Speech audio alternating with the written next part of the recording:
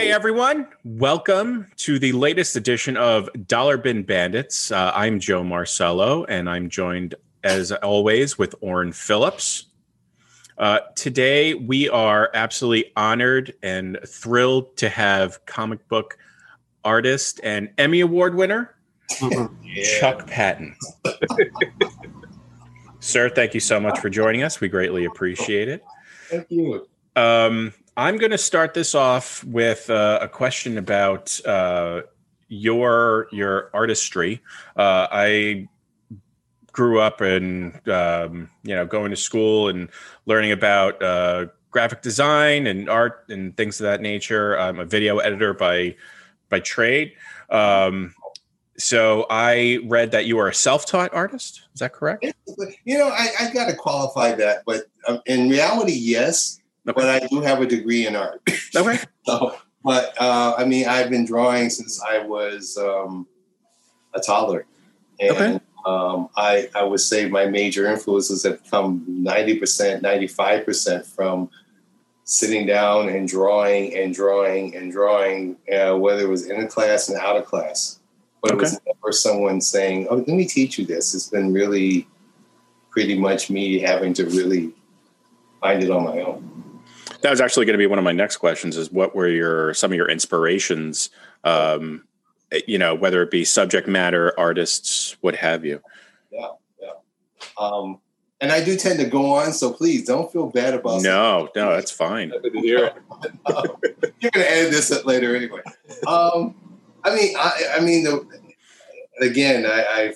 It's so funny to be asked these questions, and then every time I answer them, I find a new thing I've either omitted or forgot about. But the one thing that always comes back is, what was my influences? And honestly, I have been a comic book fan since being a toddler. Okay. I learned literally on my mother's lap on how to read through comic strips. Okay. And I can even tell you my favorite. Prince Valiant stuck out with me as a child, and always has a thing in my heart. Okay. Pictures, the color. My mom was into it, so it was like, her reading it. I always remember her reading it, and it was fairy tales, and also had the proverbial fairy tales and the picture books and stuff. But comics, I can't even remember my first comic. It was just they were always around that. They blur. So I can't say, "Ooh, it was Superman 2 or Spider-Man 5 or anything like that." It was, right. My family. I was blessed that my family they all read. So they all loved comic books. Everybody in the family, with the exception of my dad. My dad was a storyteller. And that's how I got into movies with him. Movies and TV was his thing. Mm-hmm. And with my mom was paperback books and comics and comic strips. And my sisters also kind of augment that. They were the ones who went and bought it, my older sisters, and then brought it back to me. And so I had comic books literally around me all my life, surrounding me. And they didn't buy like one or two books. Back in the day, just buying 12 books was a lot. You can get a lot for $1. And my folks, we did. I had everything from love comics to science fiction to horror, and then, of course, superheroes. And, of course, my favorites were DC. That was the ones I remember more. You will notice my decor. I'm just throwing it out there. On the DC shirt. Just go to the dark side, though, because you got Thanos' glove and the Yellow Lantern. Well, I try to grab things off of my shelf that were easy enough. That kind of, I also have, other stuff here. I have a Harley Quinn thing I made that for my daughter for Halloween one year. So, this is a DC house. Okay. But you rest my case, because that's edgy, man. I don't see heroic stuff up. Okay, you got a picture of Superman. But this is cool. This is great. I am blessed. I tell a lot of guys, now that I am older, I'm not as old as some of the August legends I've met and known. And I won't say their names because interview them on their own time.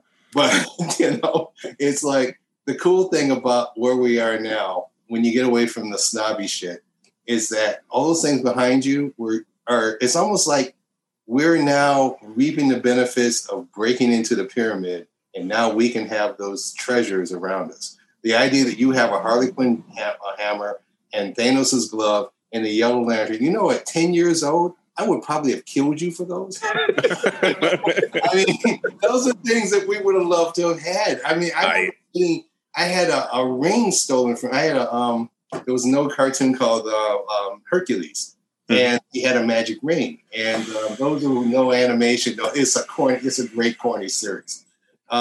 It's so famous. Bruce Timm basically used the style of the Hercules character to build his Batman show and Superman show. Oh, really? So, Superman in particular.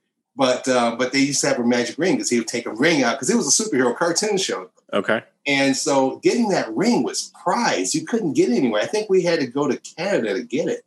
And I got into a fight with a kid on the street. I had to be like 9 or 8, maybe 7. And lost that ring. And man, you thought you shot my dog. I didn't even have a dog. Those wonderful accoutrements around us is so important. This is getting off the topic, but so the reason why I have this stuff, other than being a comic book fan, I mean, if I were to turn this computer around and you were to see my shelves, I have a Green Lantern, I have numerous Superman statues, Green Lantern statues, a couple of sets of the Green Lantern rings. Yeah. But the reason for doing this is years ago when I out of college, I interviewed at DC a couple of times, and being in their offices I was one of like the licensing people. I was sitting in their office, and it was just lined with all this stuff. And I was like, this is amazing. I'm going to get to a point, whether I'm in this business or not, where I'm going to have this stuff. Mm-hmm. And my wife, when she married me, I told her, like, look, this is what you need to know. Like, you need to know what you're getting into. This is who I am. So, she was like, okay, I don't do drugs. I don't smoke. I drink a little bit, and like anyone else, but this is pretty much my addiction. So, and I'm sure she is blessed that she's got that instead of that crazy truck driver who's on meth, who's got. Yeah, no, he was cute though. he was a nice guy, but I think she cringes every time the Amazon truck pulls up. So. Yeah, that's now become the symbol of doom. Yeah. She's like, oh, God, what is it? And meanwhile, I'm at the window going, yay. Yeah, right. I have not totally indulged in that yet, but actually it has started because a buddy gave me as a present Amazon gift card. Oh, yeah. I finally splurged it. I actually, it took me months. I kept losing it. He kept sending it to me. That's how messed up I was. And then I finally found something because he was like, buy it on anything. Go on Amazon. You're going to go crazy. And that's a fear of mine of losing that control. So I finally went, okay, go for something practical. Go for something. And I'm getting this seat cushion because, us artists, we sit in these damn chairs forever. Yeah. We're all like MODOK, Yep. So I'm like, I need something to make my MODOKness better. And I saw this special cushion. I'm like, I'm getting that. And I'm laughing because they said it's going to take a week to get here. And I have heard people do this. And now I find myself doing it. When the truck comes up, I'm going, it's coming. Oh, this is it. Oh my God. It's pathetic. I feel no, it's not pathetic. Joined the legion of Amazon shoppers now. It's not pathetic at all. It's not. I veered completely away from the question you asked me. No, you answered the question. I just added my own twist to it. No worries. This is great. I love it. It's got a rhythm of its own. It'll go where we want it to go. I want to know. Yes, sir. You're a big DC Comics fan. You're a young man. You walk into DC headquarters. What's going through your mind? I'm doomed. They'll never let me stay here. They're gonna think I'm the janitor. Some shit like that. Actually, it's funny. I that came out the top of my head because that's exactly what I thought when I came in there. And Oren, thank you. I see a Chuck Patton comic cover. That's not my cover. It's that's Perez on it. But yeah, three of that's sweet because those are really significant books for me. Those 3 books, especially the one behind it. But that's okay. I'll change it for you. No, don't do. No, not that one. No, not that one. No. That one. There you go. Because I think, let me get my lie together. That was my first official cover. Okay. And it was so significant because, one, it was my first cover. That technically would have been my first JLA story. Okay. It got shelved for a year and a half. So that series that we started had to be shoved back. And then Jerry went on a kind of sabbatical. And then I had to do all these other books. So it's ironic that didn't come up until 5 books later, where we went back into the Beastman series. And then I got to do the cover. And that's a big deal because nerve-wracking. And on top of all that, Dick Giordano inked it, who is my all-time favorite. He was my favorite. That was a weird thing. He was my favorite inker and presence that I learned as a fan in comics. This is the guy to go talk to long before he became really my mentor, the guy who brought me into the business. I wouldn't have been there without him. So to answer your question, I mean, it was traumatic enough to get to DC, right? But it was even more important to know that that man brought me in, literally. And well, tell us a little bit about that relationship between you and him. It's weird. I mean, everybody talks. There's certain guys in the business whose names would pop up, and they'll automatically go, one of the greatest guys, one of the nicest guys in the business. Sweetheart despite themselves, the other one. His name pops up, Giordano, and also Archie Goodwin. Right. Archie Goodwin was an amazing, incredible, amazing artist, writer. Never given enough credit. To me, watching him and listening to him and seeing the guys who worked with him really showed you the power of what a real editor does. Right. And not to say that also that doesn't deflate other great editors. In particular, another guy who I owe my career with, Lynn Wein, and Marv Wolfman. Those are guys who I wouldn't be anywhere with. But those, I mean, Archie was amazing. Dick was amazing. Mm-hmm. Dick was he was like a talent magnet. He just knew, he saw something, his gut told him to bring him in, he'll bring you in. Right. And he will get as much as he could hands-on with you. But the most important thing is he was important to get you through the door. So that feeling I went through the door was up until the day I left, never feeling like, did I belong here? Dick was constantly like, shut up, you belong here. I got you in, you're in. Once you're in, you're in. Right.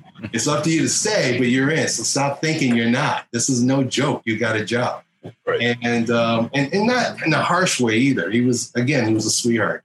But how I got it was ironic. It was, God, this is a story I repeated so much. I'm trying to get the short version of it. There was a program that Dick was going to institute. I don't know if Dick was going, I know he decided to spearhead it, really push it, called the New Talent Showcase. Eventually they're going to call it the Showcase. And he was very verbal about, I want to bring new people in. And not just young, but people who he thought never get that big shot.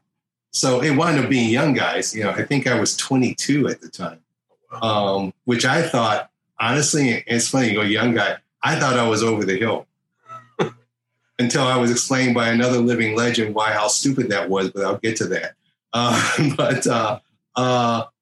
So it was a bunch of us. He brought in he had planned, I think, 20 people to come into the DC offices once a week, and he will give us not only like a classroom assignments. First, he would kind of like a lecture, well, not even a lecture, but more or less show you the ropes. Because it was never like a classroom. It felt like it was like a bullpen in training. And we would get these assignments, and he would talk about certain things that he would do or other people would do, and then what we're expected to do, which I think was really important for young artists to hear. What are your, when you're doing these stories, what are you expected to do? Now, some guys came in like me, with just sort of like, I don't know nothing.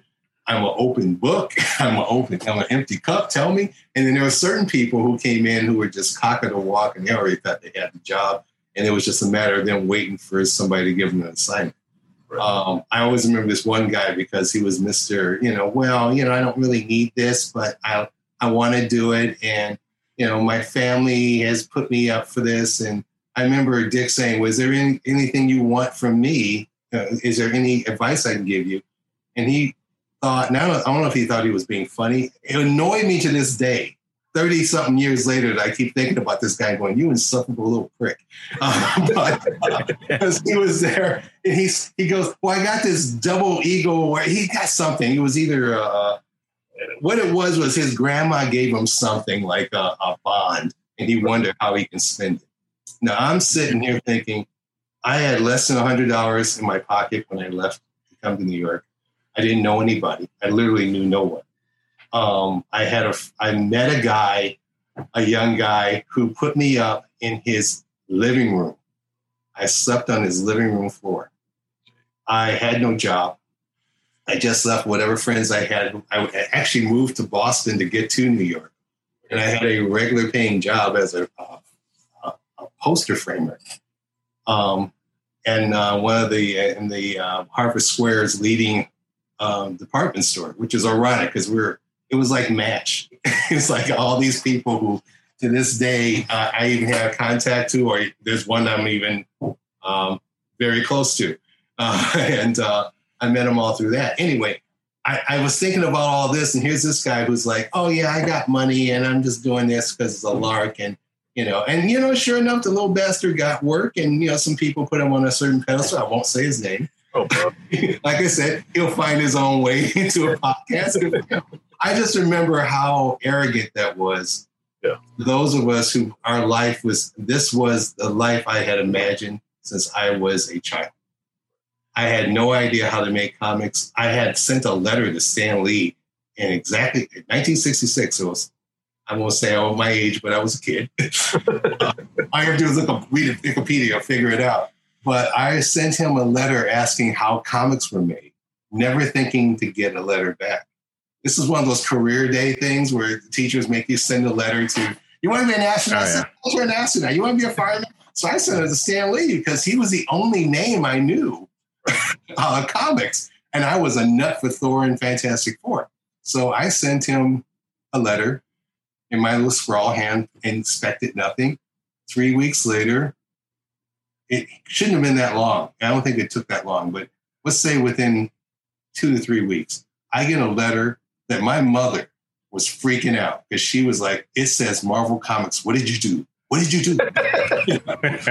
It's official. What did you do? So we opened it up, big family thing, and it's from Stan Lee. Now, bless Stan, it definitely was a form letter, but the son of a bitch sent me 8 pages breaking down the process of making a comic in Stan talk.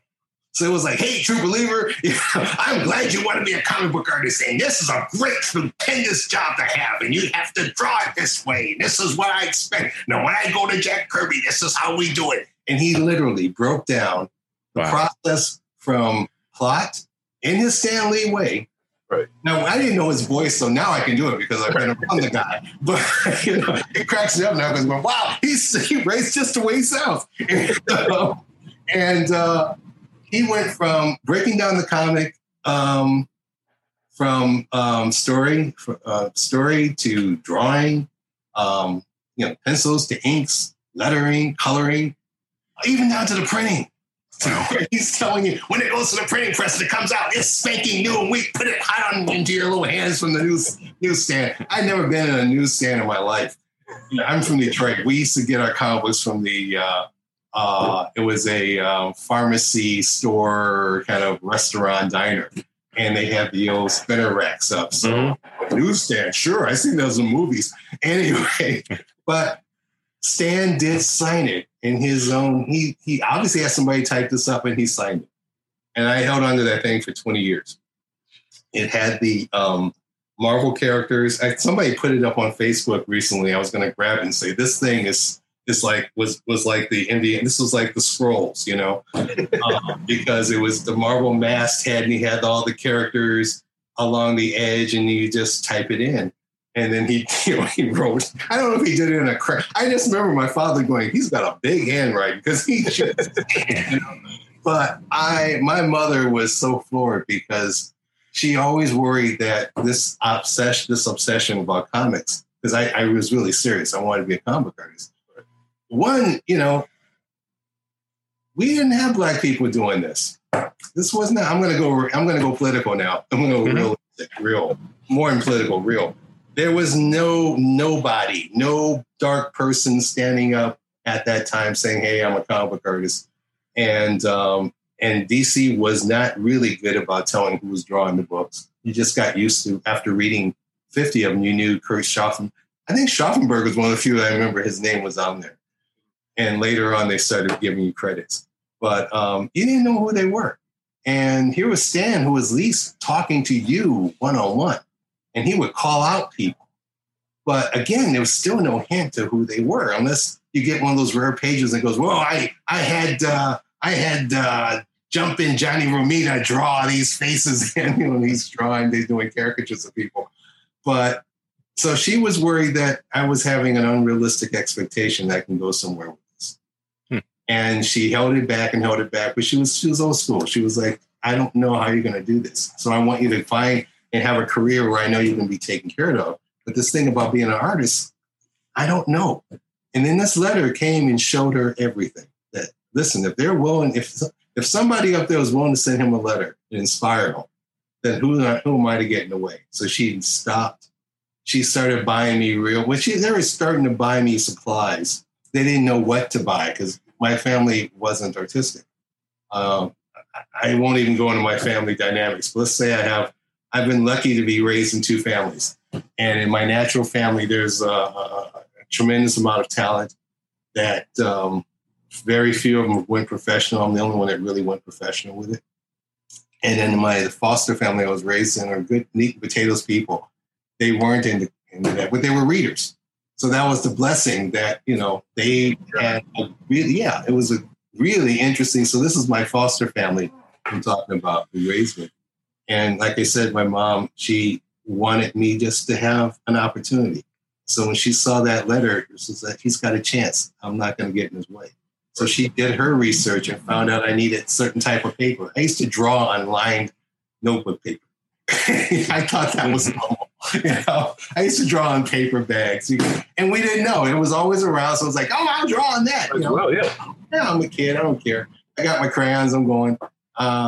And so later, as they realized, especially when I started going to school, and the school was pointing out, he's an artist. He won't stop drawing. He won't do this. He starts drawing here, and he's good. And the kids are paying attention, or they're tearing up his work. That was always a sign too. I realized the more they tore up your work, the better you were. Yeah. I didn't realize that at the time. Now, if I went back in time, I was like, kid, you're going to do really good. I don't tear up your work. You'll redraw something else. And, but that really made an impression on the family. And even though the fear was there, like, you're not going to get anywhere, nobody in my family said it. They didn't believe it. They didn't want to believe it, even though, the reality was probably there. But they saw the talent, and they also knew, well, we did good in music, we done good in sports. Why can't he do good in art? So I bless my folks for doing that, for taking that risk and not browbeat me into. I remember my father once said, "I want you to be a policeman," and I went, "And get shot?" We were watching TV. And he was like, a great policeman. I'm like, yeah, but I'd rather draw the policeman. He was like, well, can't argue with that. So I think both Orrin and I went through that same thing with our fathers. Really? Yeah. Yeah. What you ever think about? Because Orrin, you correct me if I'm wrong, but we went career wise, we have gone through similar tribulations in that, you kind of reach a point where you go through a funk, unless you're, ridiculously successful, but trying to find your way. And my father was like, well, have you tried the police force? Take the exam. I'm like, okay. So I took it, and I passed or did whatever I had to do to get to the next level. So then I was training for the physical fitness portion of it.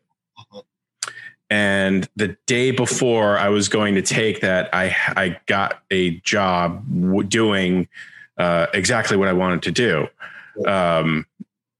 And so I just, I screwed off on that. I was just, I think I told my dad, I took the test. It was tough. It was tough. Oof. But I did it. And, of course I, had that new job, and it never really came up in conversation after that. So, but I'm glad I never did that. It's funny about that, because I later jump ahead later when I got my first job and my first comic job. And like I said, that was a trauma story all by itself too. But I went back home, and I didn't know I had like less than. I didn't get it. Did I get? Let me try to figure it out. My dad, my foster dad, didn't last very long. My foster mom died when I was in high school, so she never even saw me go through college. I get through college, I get the degree, and I didn't even go into college for art, by the way. I went into journalism because mom wanted me to be a writer.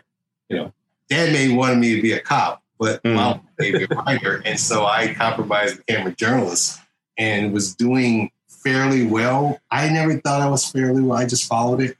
I liked it. I liked the structure of writing, because that's when I realized what I really wanted to do was write. Mm-hmm. We didn't have the opportunity of a creative writing program until I got to college. So again, the self-taught came through, where I was looking at people that I liked and followed what they did, but tried to follow and copy what they did. I worked in comics, so I tried it with writing. I didn't feel the confidence to do as much, but in journalism it was easy, because it was just what you saw. But anyway, so my father got to see that, but it wasn't until I finally went to New York and got the nod from Dick. I had to go meet him. And it was funny. I remember, I'm getting stories mixed up, but let's say, stick with my dad. When I finally told him I'm going to New York to be a comic book artist, and he went, I was never, ever unsure. I knew you were going to do that anyway. That was his point. Okay. I knew that was going to happen. and I'm like, well, I'm going to fail, because that ain't going to happen. I'm like, well, why? He goes, that's not going to happen, because you've been doing this since you were 5. So you're not going to fail. And then he died shortly after that. So he never got to see my first book. Oh, geez. But he knew I got there. And that's a big thing for me. He never doubted. That was his point. Never doubted. That's great. What I went through with that, he never doubted. That's great. Not at all. Even story. I always felt he trained me to tell stories. Because since I was a child, I would sit and just talk with him. And he would tell me his experiences. Or we'll talk about what we just saw. And he'll break down things he saw. And he loved movies. He loved genre movies. Westerns was huge with him. Science fiction was huge with him. So we would talk about the reactions of what we got from things. And I always remember the first time we saw the Night of the Living Dead together. I had saw it earlier, and then we watched it again on television. And he was like, see, that story. And that's how I knew he was going to tell me something. Because it was like his reaction to it, and then what he got from behind the scenes of it, and how powerful that was, that series, that movie. Mm-hmm. And years later, when I didn't get to meet George Romero, but I was in a convention with him. I was in high school. My first comic convention, he was there, and I had just saw The Crazies. And that's when I started analyzing stories. And he was shocked. He asked the people in the crowd who's seen The Crazies. None of them did. My hand went up, and he was like, you saw The Crazies? I'm like, oh yeah, it scared the hell out of me. And I really got the whole biohazard thing. And as soon as I said it, he goes, you're smart, kid. This is good. I got a little nod from George Romero, which was a big deal. That's cool. But I'm probably getting my stories mixed up now. But that's cool. You met George Romero, so Romero. So Dick was putting up this new talent. So he put the call out for people to send their stuff to him. There was a guy in Boston, another one of these people who I'm not going to talk to. I'm not going to give names because I'm not going to give him any kind of fame. He decided he was going to be like an agent, because he did get some work from DC, an artist, and he was like top of the fanboy art guys in Boston kind of thing. Everybody kind of looked at him as little Mr. Authority. So he decided he was going to rep some people. In other words, going to take their portfolios up to Dick, because he was in Dick's class. He kind of got in there. He also got into Buscema's thing. Let's just say I don't think he was as good as that, but he got in there. Good for him. He had more than I had. So he was supposed to go and tell us if we were good enough. Took it to Dick, and Dick would tell him, yeah, let me have this guy, let me have this guy. So when it came down to me, he goes, no, you didn't make it.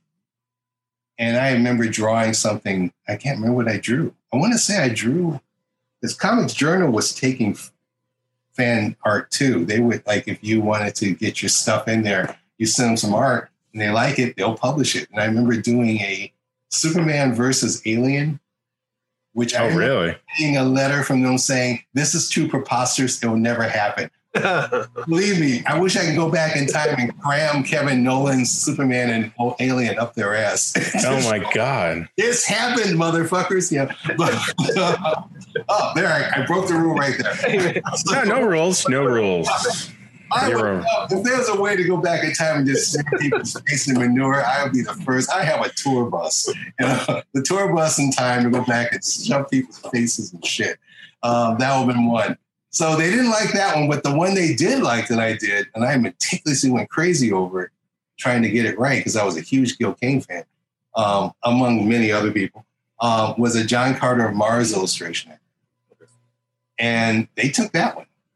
So I was feeling kind of confident, not cocky. I never felt cocky. No matter, even if I had won art awards, I always felt like I got one over. I never had that super confidence. That young man I was telling you about who came in the door going, it's just going to be a matter of time if I work at DC and Marvel. And sure enough, he did. Me, it always felt like if they saw how bad I was, really, they're never going to give me that shot. And every time my brain went there, I got the shot. So you would think I would have learned from that. But no, I always think that was like my defense mechanism. So this is another one where, okay, Comics Journal took one of my 2 drawings.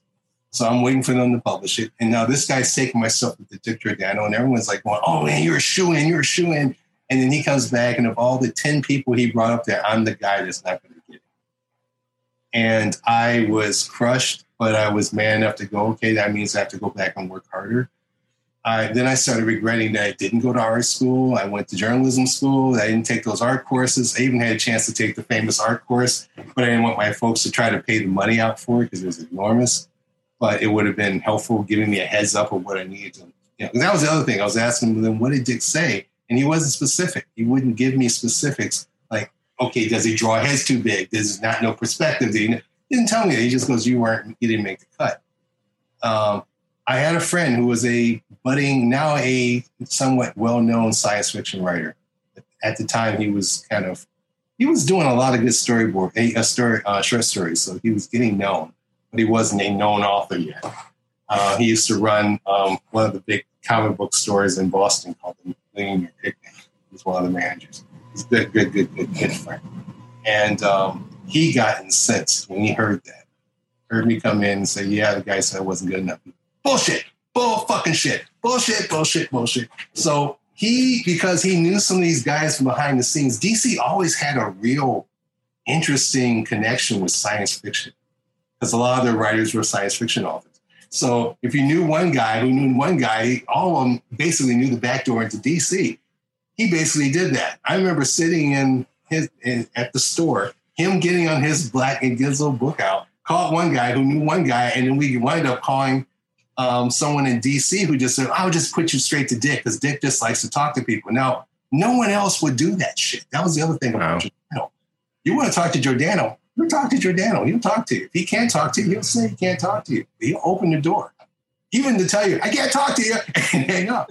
So by 3 p.m, a week after I got turned down, I'm calling Dick Giordano. He's on the phone. And I get 2 words out like, my name's Chuck Patton. I sent my work up with this fella. And he goes, oh, where are you now? He goes, I'm Boston. Well, we're going to start up in 4 months. Like, yeah, but no, can you get here in 4 months? Yeah.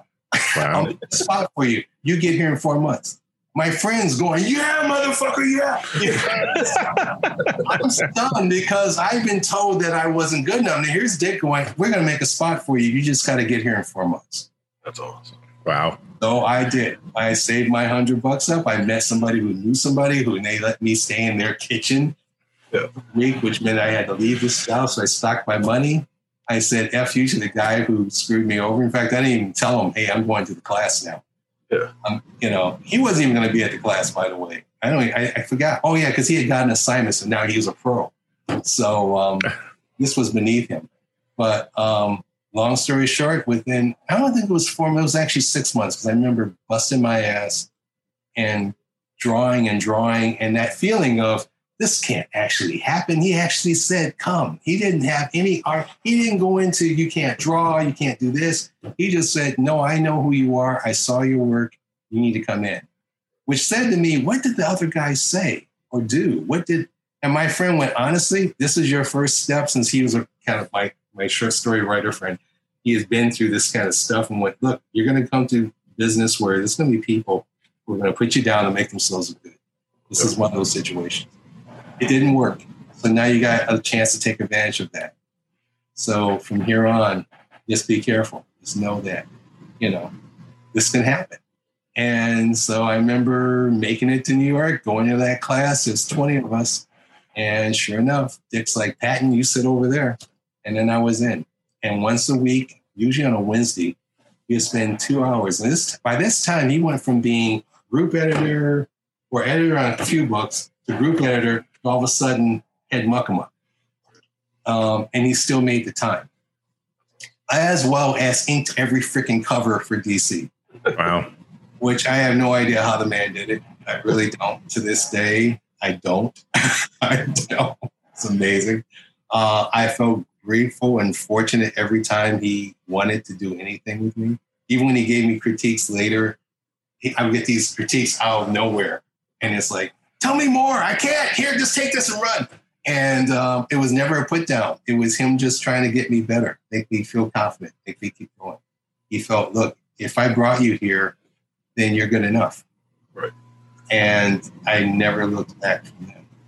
Never had a day where I didn't have to, I walk up to DC's and sit at Lens Ween's desk and talk to him. Now that was a little later after the actual course. It's funny how time blurs. I don't know how long that course went, but I know that I went from no job to having a job. I took a framer's job to stay in New York. Finally got an apartment. I finally became a roommate to someone. And so now I had a base. I had some money, but I also I was up all night drawing comics, trying to learn the lesson that Dick would give us. We didn't get real assignments. That was the thing, is that down the line, it became important that the publishers are going to actually do a showcase book. It was going to be an actual book. So that's where we're all kind of like hungry for. Ooh, you can either bring your own character in or not, or, but you weren't going to be given a regular assignment. That would come if you're good enough. And all of a sudden, certain guys got pulled out because they were good enough. That's the positive news. The negative news was we started with 20. We dropped down to maybe 10 to 8 people because some people just couldn't cut it for some reason or another. And Dick would walk them out, and it was a walk of doom. It wasn't a walk of shame, but it was a walk of doom. You just knew, oh, shit. You're just never going to get it. And he wasn't cruel that way. It was just real. If you had to have a real job and you knew you weren't going to get an assignment, you have to go take care of yourself. So you may have to leave. So some guys left because they had to get real money, real life. Some of them actually got work from Marvel before they got work from DC. So I was still in there. And again, I thought I was the worst guy in class, but Dick would take me apart. He would just always, he would use something that to this day I use. He would take an artist and say, myself, and go, Patton, you went out of your way to be boring. Which really stuck with me. To this day, I would yell at an artist, you know what? You went out of your way to be boring. And then I would proceed to show him just like he'd showed me what I did do wrong. And I got so used to that, oh God, what did I do now? This went on for a while. That guy I was telling you about, he went on and got work at Marvel. So he was now Mr., ooh, look at me, I'm a pro. And a couple other people. Jander Seema was in class, and she was being groomed right away for Arion. So that she was like one of those success stories. Fun to see her stuff. I also knew with her and several other people, they came out of the Kubrick school. So they were already they had, to me, a curriculum in my head. They're already trained by a professional. I'm coming out of looking at comic books and drawing it on my own. Even when I had my degree in art, I had a degree in commercial art. Commercial art in the 80s was a joke, So it wasn't, I really wanted illustration, didn't have that. So again, everything I learned was from comics, and Dick knew it. And he didn't shame me. He just wanted me to look at, okay, you're looking at that now, see why this works and why this isn't working. So one day, in one of those big taras where I thought, oh shit, I'm not going to make it. And it was just at the beginning of the class, he stops and goes, Patton, come with me. And we start going out the door of the Walk of Doom, oh shit, wow, I screwed up that bad, And now I realized, wait a minute, I'm going the opposite direction as the front door. Because that was a cool thing. Going into DC was in the 80s, back when it was on behind the Radio City Music building. And oh, okay. Oh, it's here we are, these scruffy artists, and coming past these suits, and you go to the main lobby, and it was DC Comics, it was so cool. And you can walk through the doors, and they look at you look, it's like a little class coming in from high school, And then we'll leave afterwards and get drunk and have hamburgers and talk about how great it would be if we can walk through the door like real professionals. So anyway, I'm being walked through, and I'm like, oh shit. Am I going through the back door? He's going to kick me out the back door? Is there a back door? Taking me through the inner offices. I've never been there. We've never gone past his front office. So now I'm in the back offices, and he goes through a door, hits it, opens it, and in there is Len Wein, Marv Wolfman, and George Perez. The Illuminati. I was going to say. And since I've seen pictures of them, I know who they are. I said, oh, fuck. He's going to have all three of them chew me out. So he goes, here he is. I got to go. Pushes me in. I'm with them. Len comes up and goes, Dick tells me you're the fastest guy in this group. I'm like, fast? He goes, yeah. He's like, you can do this and this and this. And you're like his sponge. I'm like, I am? He goes, yeah. And Mark goes, I heard a lot of great things about you. Good luck. Shakes my hand. George goes, you're doing good. I saw it. I'm like, what? Jeez. I didn't realize I'm getting my first assignment. And Len goes, so what do you know about Gene Day? And I goes, oh, he's a Canadian artist. He's really good. He's been around. Wow, really good. Yeah, tell me what you really think. Okay, he's really relying on photographs. My fanboy took over, He really, I like when he draws him, but when he starts just using photo reference, I was always Mr. Photo Reference. I believe you got to draw like Jack. You got to get there. From the mind, yeah. And so I just went off fanboying on him. He's just sitting there stroking his beard. Going, that's good. I like that. That's pretty good. Well, he died today. I'm like, oh, jeez. Oh, my God. Yeah, it was terrible. I heard he got. There was a rumor he died at his drawing table, which was disgusting. It really wasn't. He actually got killed by a car accident. Huh. But, it's I was going to say it's Hollywood to make it much more dramatic, right, saying he died at the drawing table drawing this book. In fact, I think that's why I said that, because Lynn was like, yeah, I think he died at the drawing table. So I'm like, oh my God, even further, And that's a horrible way to go.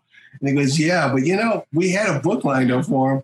And now that he's gone, I need someone to take it over, pick it up. And how fast are you? I'm like, I don't know. Because, well, you got 2 weeks to draw this Brave and the Bold story. Okay. We draw that, and I want to talk to you about a series that we want you to take over. Because the artist on it is getting tired, and he's got a better opportunity on another big book, so we need someone to step in. I want to bring in a newcomer because, we think it's time for new blood. So you got to do good on this book. And it's Brave and the Bold. It's a Karate Kid. I know who these people are. It's Batman, it's Karate Kid from the 23rd century or whatever century, 23rd. Mm-hmm. And it's Mike W. Barr. I'm just taking the book from scratch because whatever Gene did, I don't think he did enough for anybody. Because I thought they wanted me to just draw over them. Because no, you draw from scratch. And that was my first assignment. That was actually one of the questions I had for you. And I ask everyone that we've had on this, but you've answered it pretty much. But, like when you're brought in as an artist, are you given any direction as to this is how we want this particular? Oh, yeah, that was another comic book tattoo I have. Sorry. Nice. Are you ever given direction as to, well, this is how we want so-and-so to look, or they know you, they know your style, and they pretty much just say, okay, do your thing? At the time, it's a little of this and a little of that. Most of the time, it's do your thing. Okay. I thought was really cool, but it depends on who the writer was. Because at that JLA, JSA, JLA, which was kind of cool because it's like, again, JLA was my book. So I knew the JLA, JSA team up was a big deal. Mm-hmm. And I am coming in doing it, and Roy Thomas is writing it, and it's Roy Thomas, Roy the Boy. And this is when he had left Marvel, so he's in his DC exodus. Now, I loved everything Roy did at Marvel. Wasn't a big fan of the stuff he was doing at DC, but that's okay. Because he was more, it was like he really, his fanboy came out where he's more of a comic historian. Right. So a lot of really finite details about, let's say, Doll Man. Something that most was like, okay, he's 6 inches tall and he wears a cape and he rides a dog. No, you got to get into those, the way his hair was and I didn't care. So, and I'm using that as an example because actually the character that was having problems with him was, the first one was the Flash, because he was really insistent that he had to have the Golden Age version of the boat coming from the belt. And I'm like, well, why can't he just wear the way, Mike Sekowsky drew it, which was just there? No, I don't want that. No, I want it, So this that kind of attention that I was kind of feeling antsy about, because, sometimes the stuff looked great in the 40s and necessarily means it's going to look good now. Mm-hmm. And so that was a kind of a fun and difficult book to draw, that particular. But and that was the only time I remember having a writer really go at me about, I want this. And it was really about details. It wasn't about layouts. Right. I kind of wanted that. But you also learn quickly that some of the writers very few of them really kind of got art. So they would say something, you go, that doesn't make sense because you just flopped the camera or you did this or you did that. Even on that Raven Boat, Mike had wrote a passage that I remember going to Lynn, Lynn, I don't know what to do. And he goes, well, you tell me what you think. What do you think? And again, bless Lynn for treat. I learned more about critical editing, thinking, writing from Lynn by going back and forth with him than any other writer that I ever worked with. And that's even lessons I learned from him, I've even taken into animation about editing and story interpretation. Mike had wrote a scene where this terrorist woman is being in a, as he calls it, a bulletproof it was a see-through bulletproof cell that was impenetrable. So impenetrable that it was he specifically said it was like 3-inch thick walls. And I'm like, how the hell do you draw that? Because he literally and I'm like, okay, so I had to put my thinking cap on and go, all right, art direct this. It can't be a concrete room because it makes no sense. How are you going to see her?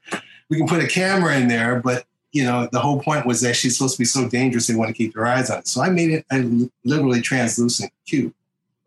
And Lynn went, you solved it, see? That's how you do it, because the writers don't care. They know they just write words, and you got to make those words come to life. So I started feeling more confident about saying, that doesn't make sense to me. I knew we were in trouble when I was getting clashes with certain writers, and they would want something that goes, that doesn't work visually, and if I draw it the way you want it, I would do it, but it's going to be boring. And sometimes I had to go that way. And I found later that whenever I acquiesced, whenever I've not asserted myself with it, I know the work is not going to be satisfying. Yeah, I just want to know, because you jump into JLA, like you said, Roy Thomas, Conway was on his way out. Right. Internally, what was the thought, DC, as far as where JLA was in its history and where they wanted to go? Because I know, they wanted to freshen it up a bit. But what were some of the things you were hearing backstage about JLA? It's crazy. JLA to the fan was, well, depending on which fan you're talking to, but we knew that it's one of the oldest books in DC. It's the flagship book because it had everybody's character in it. And that was really the problem. That really was the problem. It wasn't so much that it was, Lin knew that whoever wrote it and drew it, he wrote it for several years. Jerry wrote it for several years. I think Jerry probably became the longest running writer on the series. And, George did a stint on it. And of course, Dick Dillon, Sikowski. I was from the Sikowski era. That was the guy who I came in on, and I loved it. Loved his work. I loved his crew. We used to joke, some of us would joke and say, Sikowski's sort of like DC's Kirby without the gravitas, but he drew almost everything from romance to Westerns, and they all did, actually. Everybody did. But so at that time, Justice League was still respected, but it wasn't the top book. The top book was Titans. And in fact, when I came in to meet Lin for the first time with Marvin and George, they were going over one of the Titans books. I was hearing rumbles about it because I would at that point I had jumped back to Marvel books, so I didn't read as many DC. I had stopped reading Justice League around the time when George took over. Dick Dillon was always a tough one because I loved Dick. This is where I learned who Dick was. Dick was inking those. And I love Dick's inks. Dillon's layouts threw me off because they were so regimental. But I knew he was a hell of an artist. But there was a difference between DC and Marvel. So that was a big deal. Coming on the Justice League, you're going to be dealing with all these characters, at least 8 different characters from 8 different series. Some were doing well, some were not. And then therein was the problem because, let's say, Wonder Woman. Wonder Woman's books, Don Heck was leaving. That's right. Don Heck was drawing the books at the time. Don was going over to Wonder Woman, gladly going over to Wonder Woman because he was tired of drawing 10 characters at a time. And so this is going to be a change of pace for him. And so whoever's going to come in on Justice League, the first thing you knew is that you're going to be drawing a ton of characters all the time. Right. And so that's what they thought, okay, let's get a young guy. That's one reason. The other reason, and this is the one most people don't talk about and forget, this was also the rumblings of Crisis. Crisis was starting to be talked about. Okay. Yeah. And the main reason one of those was because of the continuity of every book. Some books were doing better than others. Some books were on the verge of cancellation. I don't know how many times Green Lantern been canceled. There were certain books like Flash and Green Lantern where they were up and down, up and down, up and down. They were never huge. Aquaman, there was no Aquaman book anymore. Aquaman seems like it's always getting restarted. Yeah, and they were shoving him into Adventure. So it's not like they weren't publishing him. It's just that he wasn't doing his own book. Mm-hmm. And, back in the day, it was like that was part of the fun. Everybody had their own book. I think the only guy who didn't have his own book was Martian Manhunter. Right. But everybody had one. But now it was like, well, you can get a Martian Manhunter within the giant adventure book or whatever they want to shove them in. So you had that problem. Now to those books that did have those characters, they were starting to do their own continuity where they were changing things that you couldn't bring into Justice League. Right. Like the big talk at that time, because by that time, Ernie Colon was brought in as an editor. Because they actually put me under Ernie because Lin was editing so many books. He gave me the jump off, but he was backing off as editor. And so they were training Ernie to come in as an assistant. And Ernie was the guy who was going to walk me through on Justice League. And a few other books, as well as him drawing Amethyst. Anyway, Flash was a book he was editing, and they wanted to throw Flash in prison. So I remember that was like, why would you do that? And he's appearing in Justice League. Right. That means you got to yank him from Justice League. All of a sudden, Green Lantern is now off. He was going into a storyline where he was going to be leaving Earth for X amount of years. So now he can't appear in it. Wonder Woman, Batman quits. That was the other one. They put Batman in the outsiders, yeah. So all of a sudden, the heavy hitters being pulled out of the book. So it's like, well, who you got left? You want a book with? And that was funny. I remember Lynn going, "Yeah, we got Elongated Man, who I liked over Plastic Man. Still do. I don't know why. Plastic Man was annoying to me. Elongated Man is respect.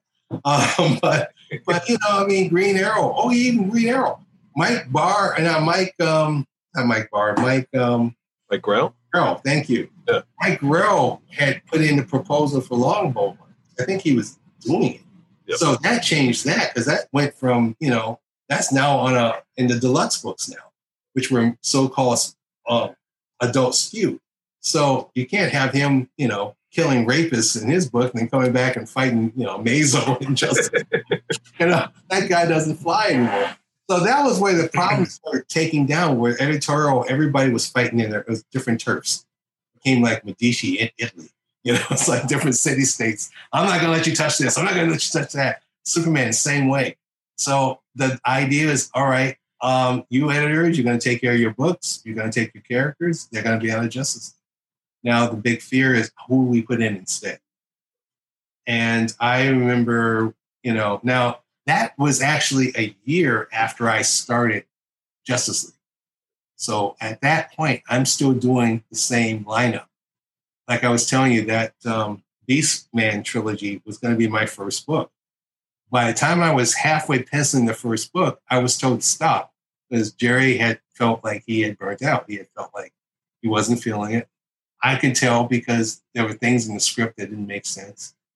And that's when I started talking to Lynn, and Lynn started grooming me to really be a storyteller of, well, what would you do? And I remember Jerry didn't like it, but Lynn loved it. and Lynn was like, I respected Jerry for eons. I mean, he was the editor, you know, I loved his stuff. But the fan in me knew at that point he was writing stuff that was not exactly exciting. Right. Until he was phoning it in.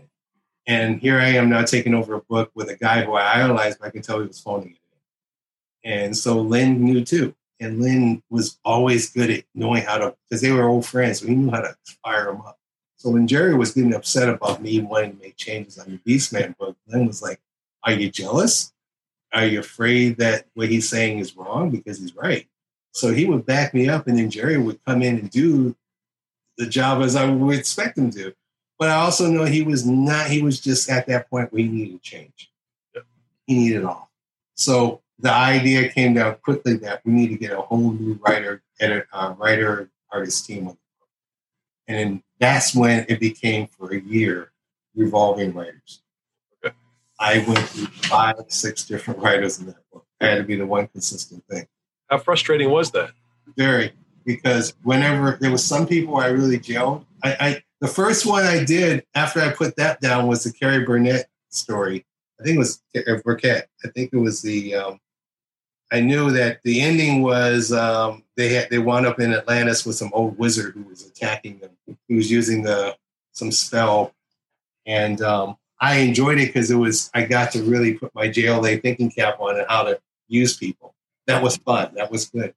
But he wasn't as they thought. I don't know if he was interested, because by that time I can get straight answers from Lynn, but the more he was pulling back, the less I would get straight answers. And so Lynn would tell me, he doesn't want to do the book, or I'm trying to talk him into it, but he's intimidated by it. The guy he really wanted to take over the book, who has shown the most, expressed the most enthusiasm to take over the book, was J.M. DeMatteis. Okay. But every time he was ready to do it, something would come up, and then he would feel, that's not what I want to do yet. So he just kept backing off. And I was looking forward to working with him. We met 5 seconds in the hallway, and he was praising me, going, I love the way you do faces. And to answer your question, Oren, this was good. This was the first time a writer was telling me what turned him on. Like he was saying, I love those close-ups, and I like to play off. I like to get those talking scenes and get moody. I needed to hear more of that. That was great. And some writers didn't. Like Mike Barr, Mike would just write what he wrote, and I'm like, okay. It was no. And if I asked him, he would have said, I remember asking him about one thing. He goes, well, whatever you want to do. Well, that's great if I was a 10-year veteran. Just start now. So, but JM was telling me things about faces that I put in my memory bank of, okay, I'm going to try to do that more. Because he noticed it and he liked it, but I remember doing it and going, I just threw in something. I didn't know it was going to work. Right. I wish I had more of that actually at the time, but JM didn't take the bait. He had other stuff he was working on, so he wrote one. I can't think of anybody else. Kurt Busiek did one. Kurt Busiek did the one that we all like. That was kind of probably the dumbest, but it was the best because it was dumb. And then Dick just, God bless him, gold plated it by coming in and inking it without me knowing. Because I was also going around multiple inkers. I had Romeo, who I liked Romeo. There were some things that Romeo would do that, I heard Perez complain about, which I agree. Where Romeo would change the face. If you were cartoony, he would try to go real. Just little nitpicky, arty things that was like, oh. But he was consistent. That was the thing I liked about Romeo. And then all of a sudden I would get a Pablo Marcos. And I call him the maestro. He was great, but we just have two different styles. Yeah. And so it was just hard because when I have a vision of what I like to look like, and then you'll give you someone who won't get there. So I went through that quite a bit. I even had Frank McLaughlin ink me once, and that was, painful because he was a friend of Dick's. Yeah. And I knew of him and loved his own stuff. But over me, it was like, I just cringed. Well, can you say anything about it? I mean, when you see stuff like that, can you be like, hey, no offense, but this isn't working? Or do you have to sort, because you were still pretty new there, had to be like, okay, we'll just go with it? If I had Lynn, and this is why I missed him as an editor, I could. Right. And I remember when I was waiting for JLA, they gave me back issues of Green Arrow to draw, a couple of those fill-ins, which was good practice. I got to see, I just saw them online recently and went, they were ugly. And my roommate at the time was Sean McManus, and he inked them, and it was his way of getting into DC. And I can tell Sean and I, he made it look great, but it was just, we were just two different guys. Right. And it was just funny because he's inking them and we were living in the same house. And if I say, hey, man, that's not the way, that's the way I want to draw it. Okay. So, but other people, that got to be touchy. Yeah. And I remember that there's this Green Lantern I got that Todd Klein wrote, the letterer. It's one of his first writing jobs. It was like a fantasy Green Lantern, and I really was enjoying it. I loved it. And I remember it was a Friday evening. I turned in the job, and Ernie Colon was editing. And Ernie goes, well, tell me who you don't want to ink it, which was cool. It was great when they said, hey, you have somebody you want to ink it? Or that was it. He first asked, who do you want to ink it? I don't know anybody. I mean, it'd be great, because Romeo was busy too. That was the thing about Romeo. I loved his work, but he was always all over the place. And Titans was really keeping him busy. And because I would have loved, this would have been perfect for him. And Ernie went, well, we'll think of somebody, but tell me who you don't want. Because he was that kind of a provocateur type. He would push. And it was a particular inker that I really could not stand his work to this day. And I won't mention his name. But he's not in the business anymore. But I did get a kind of, I had to deal with him later when I was doing Spawn, where I got to kind of unload on him. He really hadn't changed. And I'm like, your job isn't necessary in this business, in this side of town. But that was like a 20-year vengeance wait that happened. At that time, it was like, I just don't think we work well together. Right. So Ernie wrote a note saying, don't send it to this guy. Come back on Tuesday and found out they sent it to this guy. And I remember going to Ernie and going, what happened? Because he was like a little sergeant boss, so I couldn't go, what the fuck happened? I just went, some shit happens. And that was that time, that was that reminder again that shit, like my friend said, stuff's going to happen. You're going to have no control over it. Just keep your eye out. Right. So from there on, I can open my mouth and say it, but I also got it from the editors. It wasn't going to happen. You're going to get whoever they want to. And sometimes you're lucky. The one with Busiek, I enjoyed because Kurt and I plotted that out, talked about it together. It was his plot, but we talked about the dynamics of it. And I actually went to Lynn and said, can we make Kurt the regular writer in JLA? Because I really like working with the guy. And because he was a newcomer and didn't have any real, he was getting jobs, but he didn't have a selling book. Lynn said, we couldn't do that. We need somebody with a name.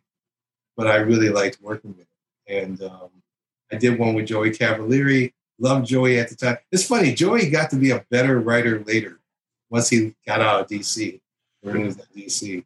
And we did this really god-awful thing with Lovecraft and JLA, which made no sense. That was the one when they put Frank McLaughlin as the inker. So I'm like, I'm screwed either way. I got a crazy story. I got this really bad inking, and I'm trying to draw stuff that I don't even feel. And I did a cover that Romeo inked and went, well, if Romeo inked the book, I would be happier. But yeah. So it was tough, man. It was, and again, aware that I was a newcomer. Every time I did complain, some people made it sound like, oh, you ungrateful little bastard, and I'm taller than that, so they wouldn't call me a little guy, but I dwarfed over most of those clowns. But if it was me the way I am now, they would have been dead. But now, me being humble and small and kind of my interior Chuck was still trying to find himself. But there were some people who listened and went out of their way.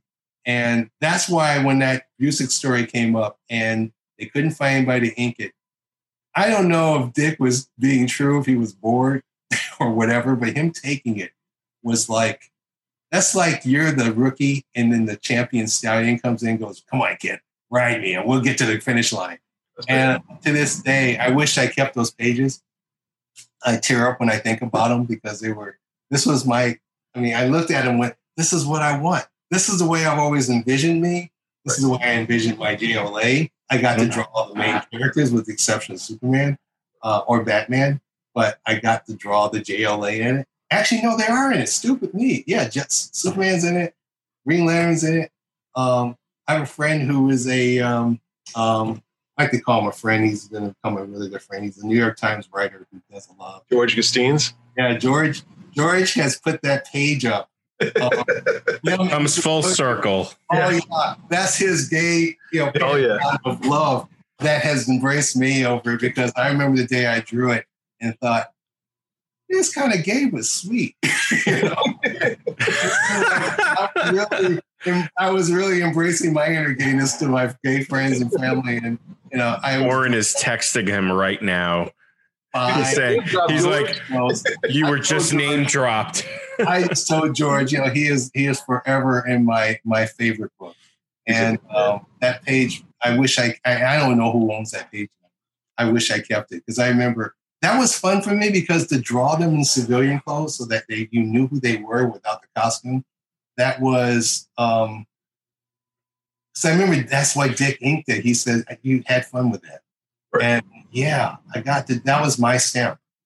Because I don't ever remember those three guys, the Pantheon, Green Arrow, Green Lantern, Superman, being in civilian clothes.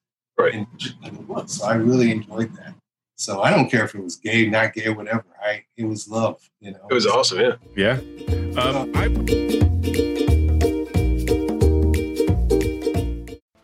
The Dollar Bin Bandits are Oren Phillips, Joe Marcello, and Mike Farah. New episodes released every Wednesday and Friday. You can find us on all of the socials at Dollar Bin Bandits on Facebook and Instagram, at DB Bandits on X. For more super nerdy discourse, join the Dollar Bin Banter group on Facebook. You can email us at dollarbinbandits@gmail.com. Please remember to rate, review, and subscribe wherever you found this episode. It's the easiest and most helpful way to grow the show. Looking for merch? Search us up on TeePublic. And if you want to support what we do, smash that support button on our website, dollarbinbandits.buzzsprout.com. Thank you to Sean McMillan for our graphics and Pat McGrath for our logo. Thank you to our friends at Tomorrow is Publishing, TWOMORROWS.com. And thank you all for listening. Until next time, Banditos.